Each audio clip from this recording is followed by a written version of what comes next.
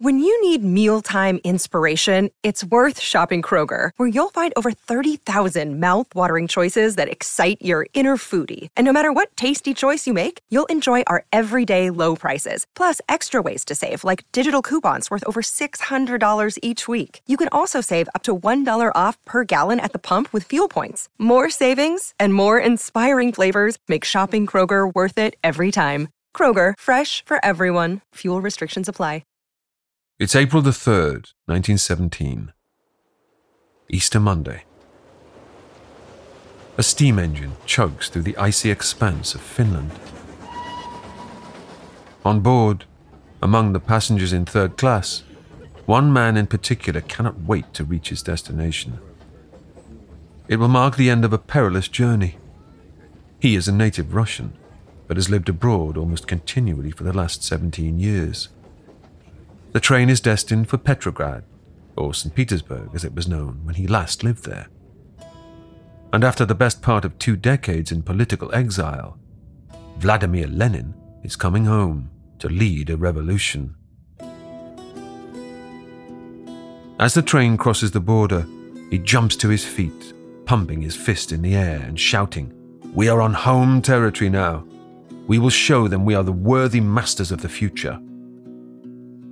As Petrograd nears, the revolutionaries decorate the carriages with red flags and bunting.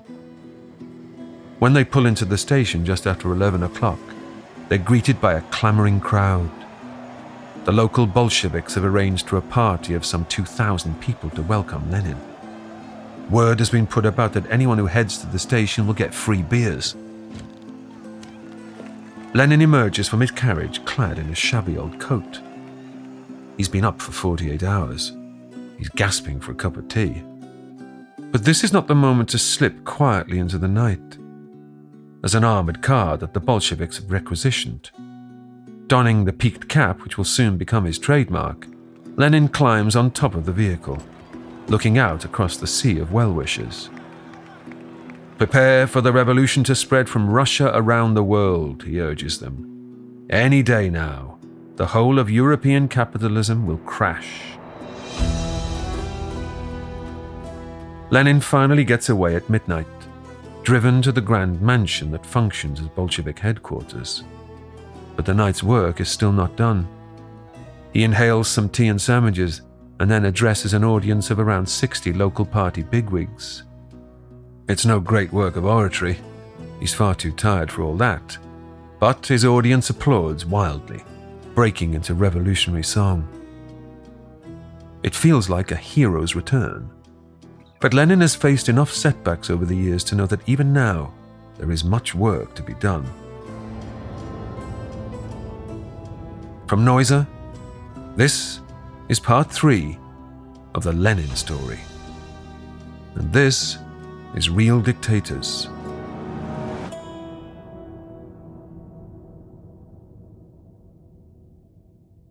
Just a few weeks ago, Lenin had been languishing in Zurich, Switzerland, telling an audience of hopeful socialists that the revolution was still years away. So what is it that has changed the picture so dramatically? The short answer is that a spontaneous popular revolt has just broken out in Russia. Known as the February Revolution, this has not been a particularly organized or centralized uprising. It's simply an explosion of popular anger. Dr. James Ryan. It's sparked by women demonstrating in the streets of St. Petersburg for bread.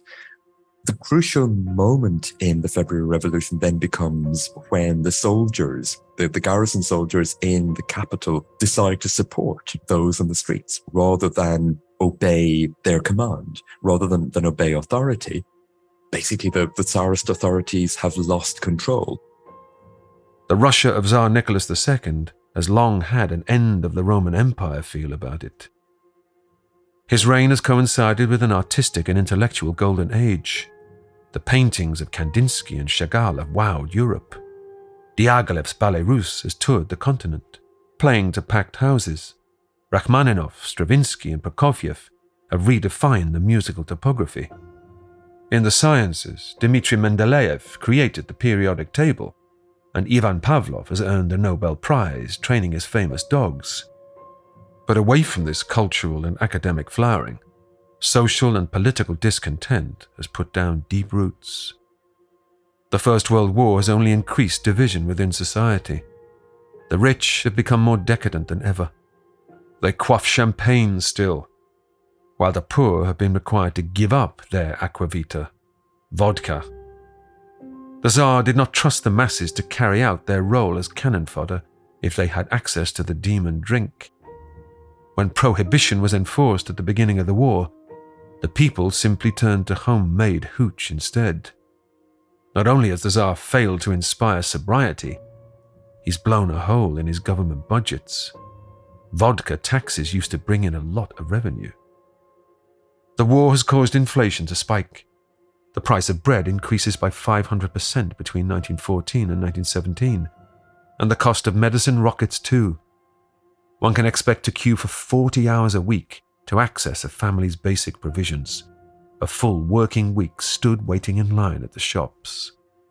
Most significantly, the armed forces have lost a staggering 5 million men by the start of 1917, killed, wounded, or missing in action. Against his minister's best advice, the Tsar took personal control of the military back in 1915, so now the buck stops with him alone. The Russian Empire encounters enormous difficulties because it's waging a major, massive, total war, and it is the first of 4 European empires that collapses under the weight of a waging struggle during wartime. The other 3 being the German, Austro-Hungarian, and Ottoman empires. Morale among Russian troops is desperately low, and there are now 250,000 disgruntled soldiers, some awaiting deployment, others injured or on leave, rattling around Petrograd. Professor Catherine Merridale. The February Revolution happened because the Russians were losing the war. And instead of extending aid in any way to the population to keep the factories working and to keep the population fed, the Tsarist elite was manifestly both corrupt and incompetent. And revolution had been building in Russia since 1905, actually. One reason was that the Tsar had taken personal command of the war effort and was very bad at it. Another reason was the known influence at court of the monk Rasputin, which is a great story. The Tsarina, the Tsar's wife, who was in charge while the Tsar is away at the front, was known to be under the influence of a monk who was corrupt, dissolute, drunk, difficult, and of course bypassing the official constitutional government, which was supposedly taking decisions. But by that stage, the political class, or at least the more liberal part of it, was beginning to think that Russia would win the war more effectively and quickly if it had a different kind of government. For most of February 1917, Petrograd is frozen over. Transport grinds to a halt. There is not nearly enough food getting into the city or into Moscow either. On the 23rd, the temperature rises above freezing for the first time in weeks. People take the opportunity to gather for a wave of strikes and protests. At this moment, Tsar Nicholas is out of the city, playing at being a general on the Eastern Front. The president of the Duma, his parliament, telegraphs to warn him of the dangerous situation building in Petrograd.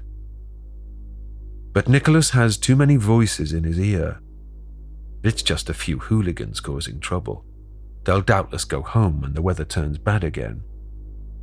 When the last of the telegrams arrives, Nicholas barely glances at it.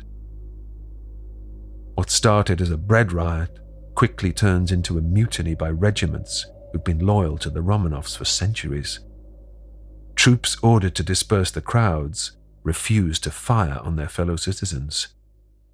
Things escalate rapidly, and to an extraordinary degree. Soon, junior soldiers are murdering their senior officers. Police stations are overrun, and the men inside slaughtered. The city's police chief is stoned to death by a mob. Jails are liberated. Armed gangs roam the streets, setting them ablaze. Nearly 1,500 people die in Petrograd during the February violence. In Moscow, the death toll is almost twice as large. If this isn't anarchy, then it's very close to it. In response, the Tsar attempts to call time on his parliament, but the Duma has its own solution. They too have had enough of royal whims. They move to topple the Tsar by establishing a provisional government in his place. An assortment of liberals, centre-right Democrats and moderate socialists, this new administration demands the Tsar abdicate in favour of his brother, Michael. Nicholas's generals tell him he has no choice. On March the 1st, he boards a train from the Eastern Front to the northwestern city of Pskov. Meeting Duma representatives on arrival, he agrees a draft statement. It reads, "We hand over the succession to our beloved brother, the Grand Duke Michael Alexandrovich, and bless him on his succession." Nicholas bows his head, dips his pen in ink, and signs himself as Tsar for the final time. But it's not yet a done deal. Michael refuses the new role offered him. He has no interest in replacing his brother as a lightning rod for the people's anger. Michael states that the Russian people must be allowed a say on whether or not they want a monarchy at all. He will not take the crown until they have spoken. Suddenly, with the succession in limbo, Russia finds itself without a head of state for the first time in centuries. With a stroke of Nicholas's pen, in a nondescript railway outhouse, 300 years of Romanov rule have drawn to a close.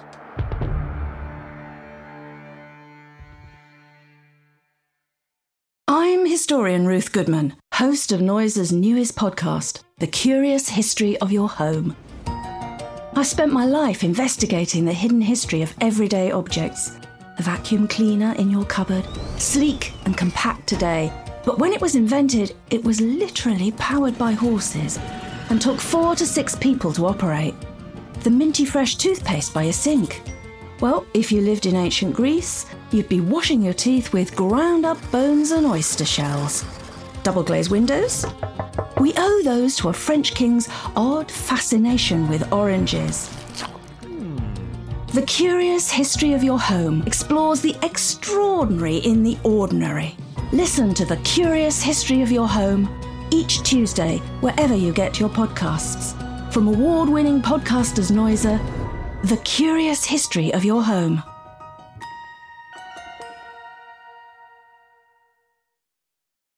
The day after the Tsar's abdication, far away in Zurich, Vladimir Lenin is finishing lunch with his wife, Nadia. He prepares to head to the library for an afternoon's work. He's putting on his coat when they hear footsteps coming up the stairs. There's a rap at the door. It's Bronsky, one of the young Bolsheviks here in Switzerland. "Have you not heard the news?"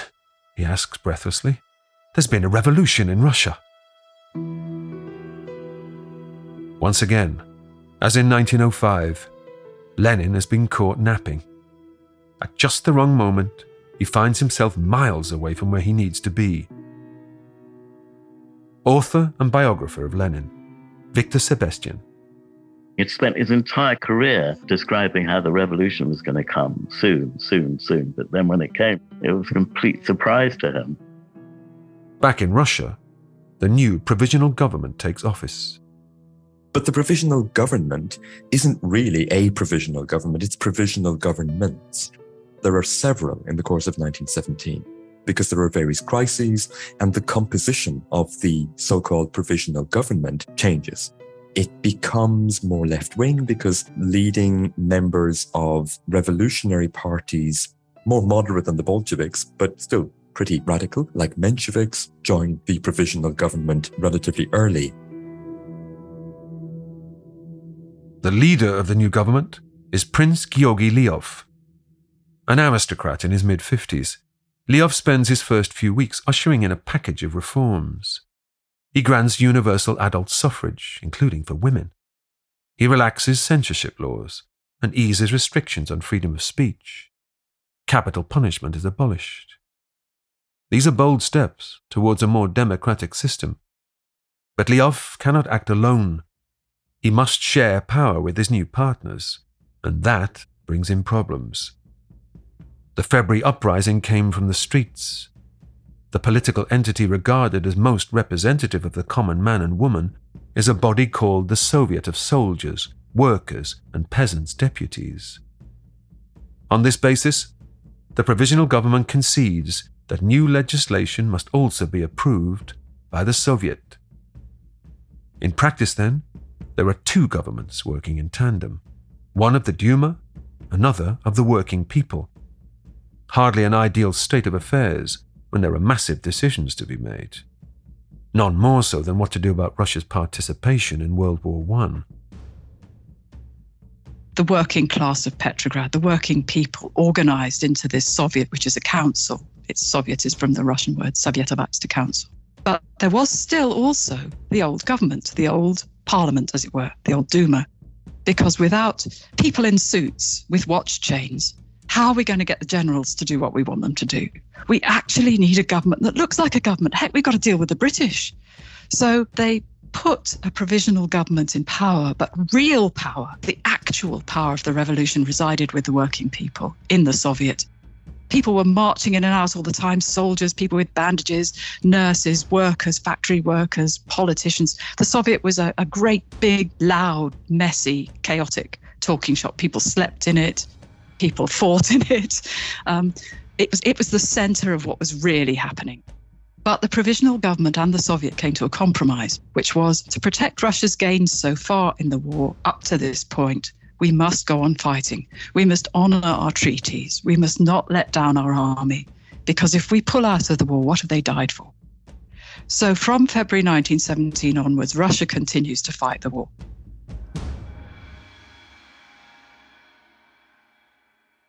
On March the 6th, in Zurich, Vladimir Lenin gathers a crowd of fellow Bolshevik émigrés. Pacing about with excitement, he tells them it's imperative they find their way back to Russia, whatever the cost, even if they must go through hell. That's hardly an exaggeration. Any route home requires navigating swathes of war-torn territory. The British would not let him cross the Channel and go by the obvious route, which was to go up to Newcastle and sail to Sweden and then go back to Russia that way. His first idea was to disguise himself as a Swede and go across the Swiss border and across Denmark and into Sweden, disguised as a Swede. And because he didn't speak Swedish, he said he'd go as a deaf and dumb Swede and he'd travel that way. Until Nadezhda Krupskaya, his wife, said, well, yeah, Lenin, but in your sleep, you'll start talking about revolution and everybody will know you're not a deaf and dumb Swede. So that was no good. Other ideas, he was invited to try and take a plane, but he was actually terrified of flying. And just the idea of flying over the front line at that time in those primitive planes just didn't work. So his only way out, which didn't involve British cooperation, and the British were being very fierce about it, was to go via Germany. To travel with the help of Russia's deadliest adversary, their avowed enemy in the war? It's a bold and controversial decision. Dr. Helen Rappaport. He was absolutely hysterical to get back to Russia. The Germans equally were waiting for their moment. They knew the war was going badly for Russia. They knew the Bolsheviks had already promised that they would take Russia out of the war. The obvious thing they're going to do is pump money into the Bolshevik propaganda campaign, which they did. Thousands of German marks were sent to help them. And the next best thing, of course, is help get their leader, Lenin, back into Russia to lead the campaign. So it was a very pragmatic and straightforward decision, I think, on both sides. There are those, especially in Russia, who are not favorably disposed to Lenin and the Bolsheviks, who see it as a form of treachery, that these were revolutionaries who were acting at the behest of the enemy Germans to overthrow the Russian government. That narrative has always persisted. The bottom line is Lenin would have taken money from anyone if it advanced the revolution. The Germans wanted the Bolsheviks to engineer a defeatist peace where Russia would capitulate and they could then divert all their troops stuck on the Eastern Front to the Western Front. But, of course, because the war was raging across Europe, Lenin couldn't get back directly from Switzerland straight through the middle. So the Germans had to facilitate in getting up from Switzerland, through Germany, up to the Baltic coast, across to Sweden, and then quite a long train ride up and down through Finland, which they did. The Germans will bring a special train carriage to the Swiss border. On board, Lenin and his retinue will enjoy extraterritorial rights. In effect, it will be a travelling embassy, its passengers protected from the normal legal red tape. At 11 a.m. on March the 27th, the Bolsheviks head for Zurich's main station, the Hauptbahnhof. An angry crowd of activists awaits them, ready to make their feelings known. Pigs, they yell. Traitors. German spies. Lenin is unfazed. Within 6 months, he tells his companions, he will either be in power or swinging from the gallows. From Zurich, they travel to Gottmedingen in Germany. It's here they pick up their so-called sealed train. Apart from the Russian exiles, this transport is filled with German soldiers. A no-mixing rule is studiously observed, with a chalk line on the carriage floor dividing them. The journey home takes a week in total. In the cramped conditions, Lenin's temper strains. A lot of them wanted to smoke. The trouble with the smoking was Lenin really didn't like smoking. And so he said that all smokers should use the one lavatory, which was at the front of the carriage, if they wanted to smoke. The trouble was they therefore did. And so people who wanted to use that as the lavatory couldn't get into it. And so there was a lot of arguing going on in the corridor between the smokers and the people who needed the loo. And that arguing was right outside Lenin's carriage because he was in the front carriage. So he had to put a stop to that. And with classic Leninist aplomb, he issued tickets. So you had a first-class ticket if you actually needed to go to the loo, and you had a second-class ticket if you wanted to smoke. A missed connection with the ferry to Norway leads to an extra night in the carriage, followed by a rough sea crossing. Then it's another train to Malmö and a sleeper to Stockholm. Lenin finds time to go shopping in the Swedish capital, buying himself a smart new suit and a peaked cap. Proletariat chic. Then it's another overnight train to Finland, where Lenin shares a sleeping compartment with both Nadyan and Inessa, his former lover having joined up with the band of rebels. Old habits die hard. They get to Haparanda in Sweden, which is on the border with Finland, and it's 3 or 4 days later, but it's winter up there. It's freezing cold, the river is frozen, they've got to cross the river at night. And the border post between Sweden and Finland was the international border between Sweden and the Russian Empire at that stage. And the British put a man in it to try and stop Lenin. They knew Lenin was coming. And they put a man in that border post. Harold Gruner was his name. And his job was to try and delay Lenin for as long as possible to get the Russian provisional government to say the man had to be stopped. The British had no right to stop a Russian national from returning to Russia at the border. But if the Russian government would forbid it, then they could have apprehended him. The trouble was it was Orthodox Easter. And the whole lot of the provisional government that Gruner wanted to contact were away from their offices. They were either praying or they were out at the family dacha or wherever they were. They weren't in their offices.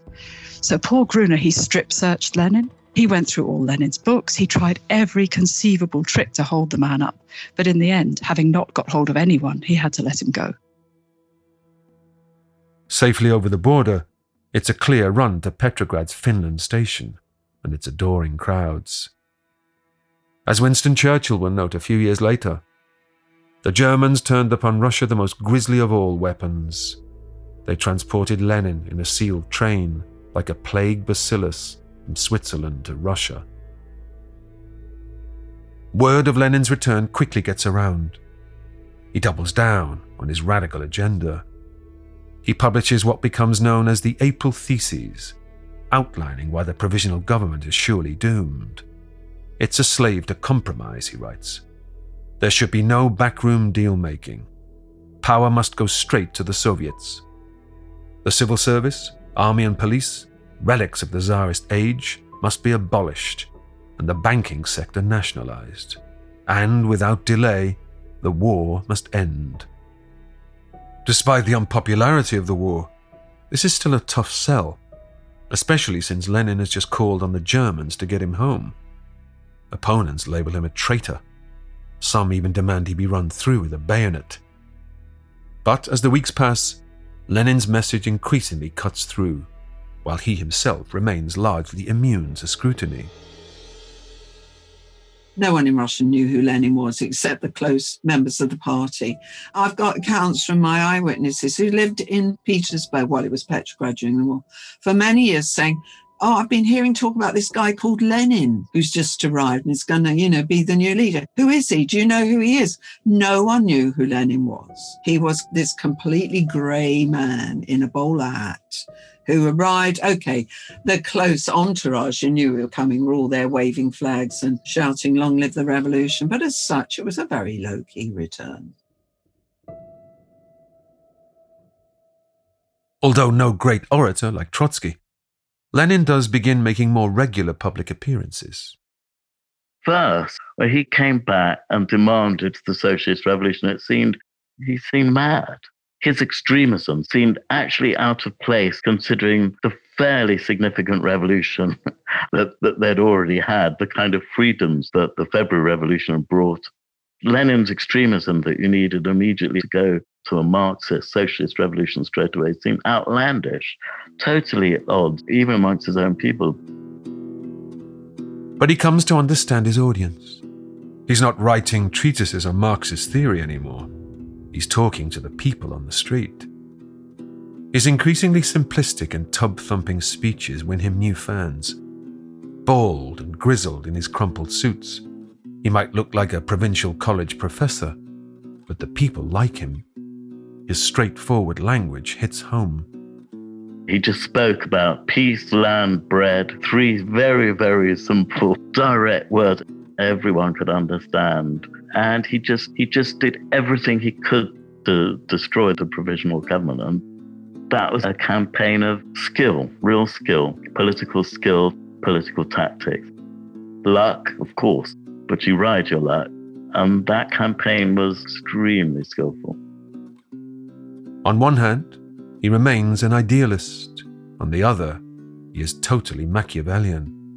He will promise virtually anything if it serves his ends.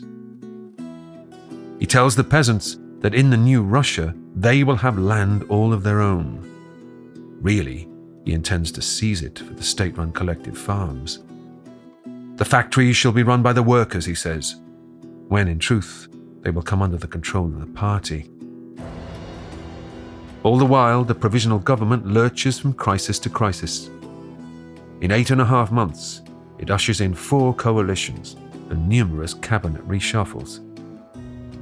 The lack of solid leadership heralds the further collapse of law and order. Peasants seize country estates and turn on their landlords. In the cities, violent crime is endemic now. Always media savvy, Lenin uses his newspaper, Pravda, to spread the word. Before long, it's selling 85,000 copies a day in Petrograd alone. By July 1917, Prime Minister Lyov has had enough. He resigns in favor of his Minister of War, Alexander Kerensky. Kerensky, if you remember, is the son of Lenin's kindly old headmaster from Simbirsk. But there will be no love lost between them. Kerensky Jr. seeks talks with Lenin, who refuses. When they last met, Kerensky had not pulled his punches. "You proposed to lead us the way of France in 1792, he had said. It ended in the fall of the Republic and the rise of a dictator. Instead of reconstruction, you clamour for more destruction. History may prove Kerensky correct, but that is not how the common folk feel right now. The leader may have dipped in and out of the fight, but the people like what the Bolsheviks are offering." The Bolsheviks had a lot of people on the factory floor, and because Lenin was away, they had to make things up as they went along. Their leaders were not here to talk to them. So when workers said, "Does your party support the 8-hour day?" they could instantly say yes. And does it support hot water and hot food for workers in the factory? They could instantly say yes. And they were also very good at listening. They were very sensitive to workers' concerns, and particularly on things like workers' legal rights, what to do in the event of a strike, sick pay, strike pay, all those sorts of things. They were particularly good at getting workers to understand where they stood. And that made the Bolsheviks appear like the party of the shop floor in a way that the Mensheviks hadn't quite managed to do. Lenin's position is consolidated when the provisional government adopts a calamitous new strategy in the war. The Russian Empire has taken unsustainable losses, but the administration will not sign an armistice for fear of being blamed for a national humiliation. Instead, they plan for a big summer push against the Germans and Austrians in Ukraine. A major artillery offensive begins on June the 16th. For a couple of days, things seem to be going to plan. But then comes the inevitable counterattack, which scatters the Russian forces. Some 200,000 men are lost. With morale shattered, thousands are arrested for desertion. Russia cedes 1 million square miles of territory in just a few weeks. This all plays neatly into Lenin's hands. Now, in his opposition to the war, he seems like a sage. The loss of the war, the unpopularity of the war, the dislocation, economic dislocation of the war explains the revolution in the most simple terms. It needn't have been Lenin's revolution, but there would have been something. It could have been a revolution from the right just as easily. It was a society that had completely run out of steam.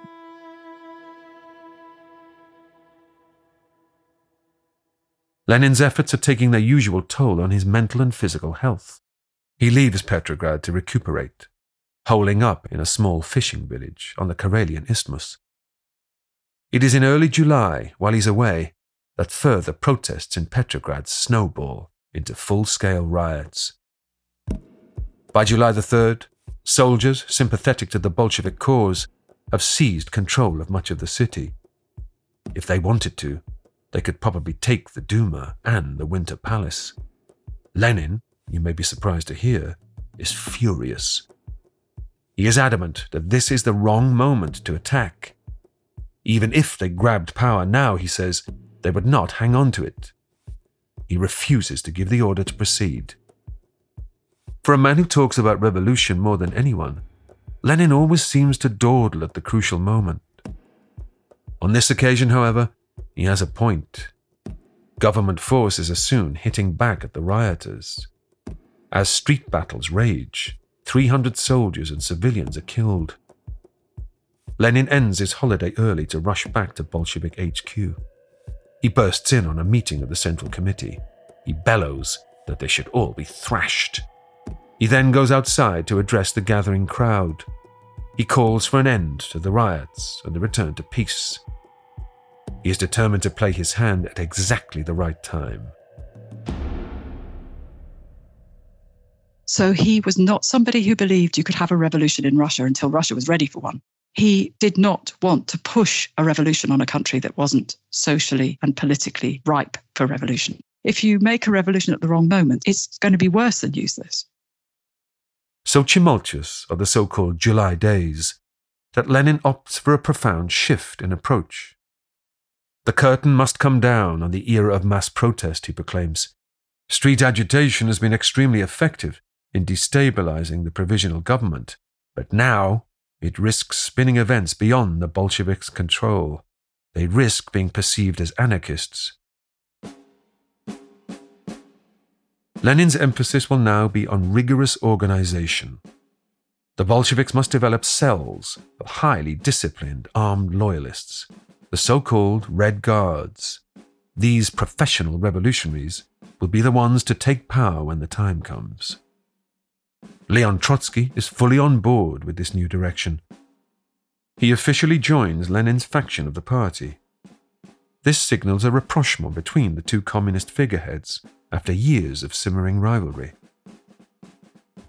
Even though Trotsky wrote quite bitter criticisms of Lenin, in 1917, Lenin has no hesitation, really, accepting Trotsky into the party, into the Bolshevik Party. Trotsky joined the Bolshevik Party only in 1917, But Trotsky was an immensely talented theoretician and revolutionary organizer. And so Lenin thought, well, great, that's fine. And Lenin and Trotsky had a very good working relationship. Prime Minister Kerensky, meanwhile, puts out a warrant for Lenin's arrest on a charge of high treason. At this crucial moment, Lenin is forced back underground once more. He moves from safe house to safe house, sometimes more than once a day. But wherever he goes in Petrograd, the heat is too high. So once again, for the umpteenth time, he prepares to depart for Finland. Joseph Stalin is among those to help give Lenin a makeover. They shave off his facial hair and put away his customary suits, dressing him as a Finnish peasant instead. Accompanied by his old comrade, Grigory Zinoviev, Lenin heads to one of the capital's suburban stations. Here the two men hide for hours under a stationary goods wagon. At 1 o'clock in the morning, their train arrives. As it passes through the station, they leap unseen onto the final freight carriage. In Finland, Lenin and Zinoviev head for a hut nestled in a forest. The nights are cool, the sky an expanse of stars. In the mornings they swim. In the evenings their wooden dwelling fills with the scent of venison cooking on the open fire. It's the kind of back-to-nature existence that Lenin adores, even if the midges are a trial. At night the pair sleep crammed together in a hayloft, so close that Zinoviev can hear Lenin's heartbeat. Messengers from Petrograd row across the lake each day with the latest news. Lenin is still writing prodigiously, currently working on a new book, The State and Revolution. He envisages that when the workers take control, it will signal the death of the government as traditionally conceived. Where there's the state, there's no freedom, he writes, and where there's freedom, there will be no state. And by the summer of 1917, Lenin is increasingly saying, just give all power to the Soviets. That's what the people want, and that's what will actually solve the problems we face, because the provisional government is basically a bunch of imperialists. They're going to continue the war, and they're not going to solve these problems, and we need to take control of the revolution. One day, out in the woods, Zinoviev has a close call when he's almost spotted by a local forester. So Lenin decides they must depart for the Finnish capital, Helsinki. With just a few cucumbers for sustenance, they make the first leg of their treacherous journey on foot. They brave smoke inhalation as they traverse a burning peat bog. They wade across fast-flowing rivers. They skirt around the military checkpoints dotted throughout the countryside. Dressed as stokers, they jump on board another steam locomotive, traveling on the footplate to avoid ID checks. From Helsinki, Lenin writes to his comrades in Petrograd, telling them to prepare for the second major revolution of the year. This time, he has a very specific timetable in mind. The Second Congress of Soviets was due to meet in Petrograd in October 1917. It would have been a multi-party gathering. That is to say, there would have been a lot of Bolsheviks, but there would also have been a lot of Mensheviks and a lot of socialist revolutionaries, I should say, and probably anarchists. You know, the whole revolutionary gamut would have been represented. And there would have been a lot of talk. But at the end of it, undoubtedly, the Congress of Soviets was going to say, we are going to replace the provisional government. We are going to be the government. And it was his decision to seize power in advance of the Congress of Soviets meeting. And the reason for that was if the Bolsheviks took power, they could dictate the terms. If the Congress of Soviets took power, the Bolsheviks would only be part of it. Lenin's comrades in the capital refuse to sanction his plan to return to Petrograd. They fear that his presence in the city as a wanted man puts the revolution at risk. But Lenin has the bit between his teeth. He visits a theatrical costumier in Helsinki and buys a grey hairpiece. It puts 20 years on him instantly. He then sources a black hat and a jacket with a dog collar. Voila! He's transformed from communist dissident to elderly Lutheran pastor. He returns to Russia on October the 7th, holing up in a friend's apartment. Hardly anyone knows he's back. But he wastes no time in reasserting his control over the Bolsheviks. 3 days later, still disguised as a priest, Lenin skulks to a riverside flat that serves as a Bolshevik safe house.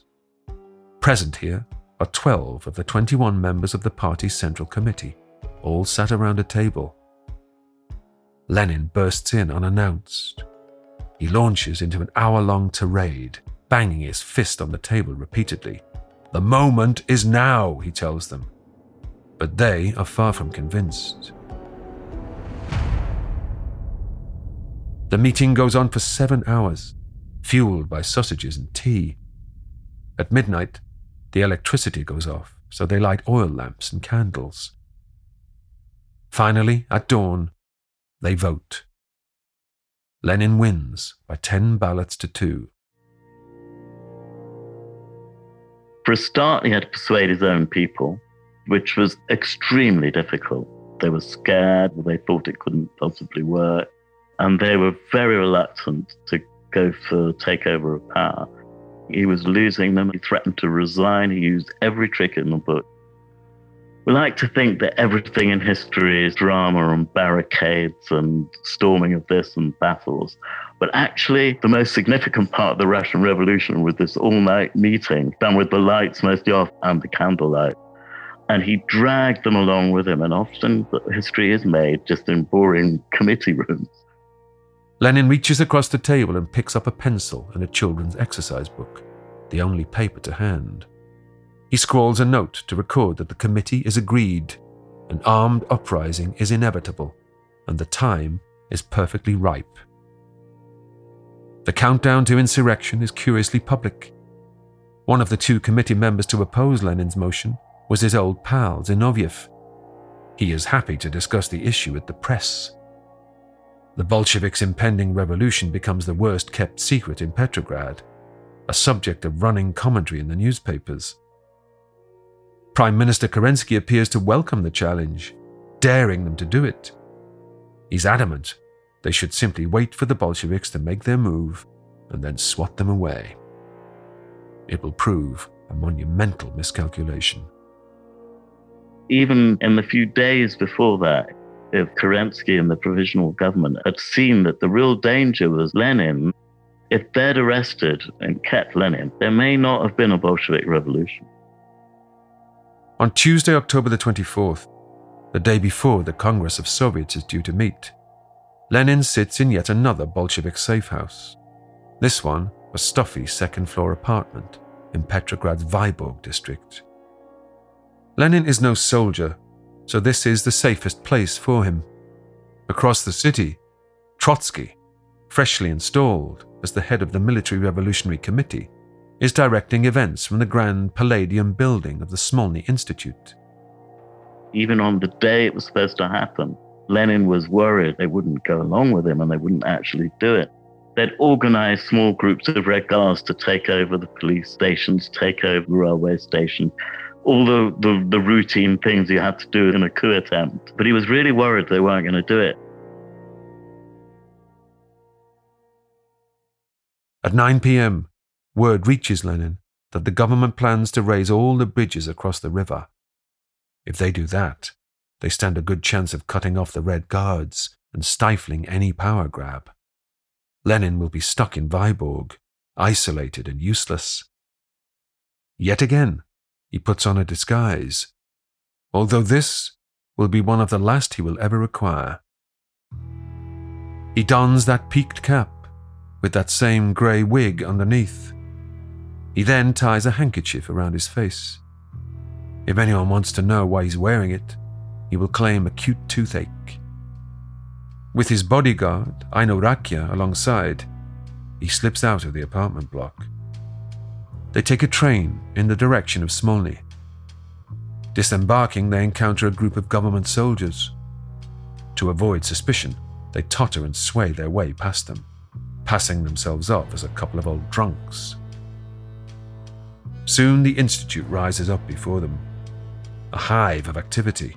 The lights are on throughout its many rooms and corridors. Outside, clusters of Red Guards stand around bonfires, inspecting their guns and bayonets and chatting nervously. Inside, the air is thick with tobacco smoke, the floors strewn with litter. As Lenin prowls its corridors, still incognito, the odor of urine and boiled cabbage hits him. He is ushered into room 10. This is the control room. Finally, he can pull the levers. All is calm just now. There's a pile of bedding in the corner. Someone suggests he try and get some rest. Instead, Lenin scours the campaign maps and waits nervously for news. At 2 a.m., Trotsky checks his watch. It has begun, he says. Lenin, the committed atheist, appears to make the sign of the cross. Platoons of Red Guards swing into action. The takeover is not the wild affair you might expect. Most of the city sleeps blissfully unaware. There is the occasional rally of gunfire, but hardly any fighting of note. The government troops simply aren't up for it. With just 10,000 or so men in a city of 2 million, the Bolsheviks seize control of one strategic target after another. By morning, all of the railway stations are under their command. By the time the coup is over, there will be just 6 dead and no more than 20 injured. All of these unfortunates caught in crossfire. Conversation in room 10 turns to what they will call their new government. After some toing and froing, they decide on the not-so-snappy Soviet of People's Commissars. Munificent as ever, Lenin offers the premiership to Trotsky. He is, after all, the public face of Bolshevism. But Trotsky declines, just as Lenin knew he would. As a Jew, Trotsky is painfully aware of the deep vein of anti-Semitism that runs through Russian society. It must be Lenin, he says. Only Lenin. But, as dawn breaks on the 25th, the Winter Palace remains stubbornly in the hands of the provisional government. At 9 a.m., Lenin demands their surrender. He is met with silence. Kerensky has already fled, hurried away in a car provided by the US Embassy. The longer the impasse continues, the more Lenin's frustration grows. The Congress of Soviets will be meeting in just a few hours. He wants the job done by then. By 3 p.m., he can delay making an address no longer. To the citizens of Russia, he declares, the provisional government has been deposed. But this is a fib, as he well knows. It's not yet a fait accompli. And so the final act of the drama begins. At 6:30 p.m., 2 battle cruisers, the Aurora and the Amur, now under Bolshevik control, are sailed up the river from the local naval base. They are then positioned opposite the Winter Palace. Lenin delivers his ultimatum. The provisional government must step down in the next 40 minutes, or he will open fire. But the ministers refuse. Instead, they sit down to a supper of fish, borscht, and artichokes. Finally, at 9:30 p.m., the Aurora opens fire.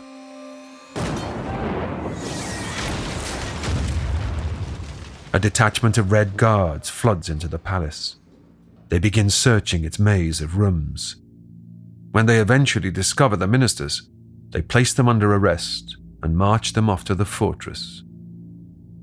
With the provisional government deposed, some of the Red Guards take the opportunity to start looting. But then the order comes from above. Nothing is to be taken. The Tsar's treasures belong to the state now. Just like that, there is a new boss in town. Most people in Petrograd wouldn't have even known it happened. The restaurants were all open, the theatres were open, the trams were running. The so-called storming of the Winter Palace was a few score people. The Bolsheviks effectively picked power up because they could. It didn't require an enormous amount of effort to take power in late 1917. As revolutions go, this was pretty straightforward.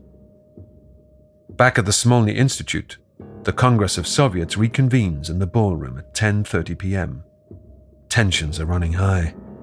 Many are wary of Lenin's power grab. They've worked towards revolution for years. They resent being outmaneuvered at the last by a Bolshevik cabal. This is not how they imagined the workers' paradise beginning.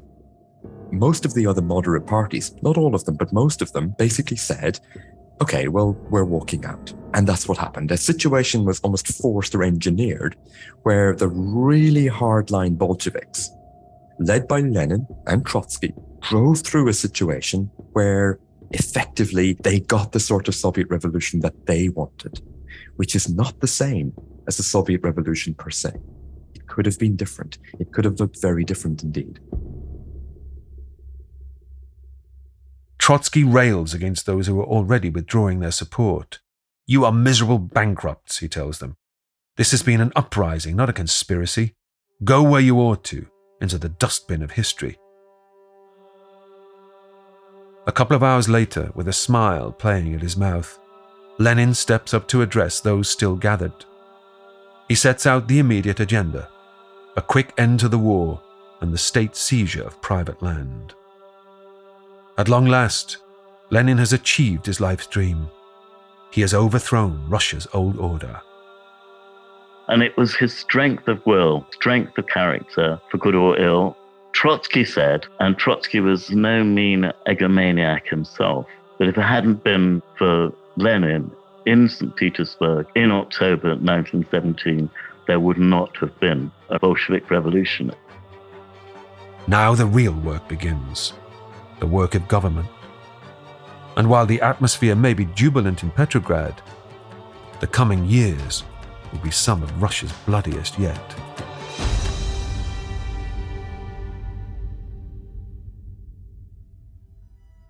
Next time, in the final part of the Lenin story. With power finally in Bolshevik hands, state terror arrives in the new Soviet Union. The peasant classes in particular will bear the brunt of Lenin's assault on the ancien regime. As the leader's own health ails, he considers the issue of succession. But which of Lenin's lieutenants, jostling for position, will take up the baton? That's next time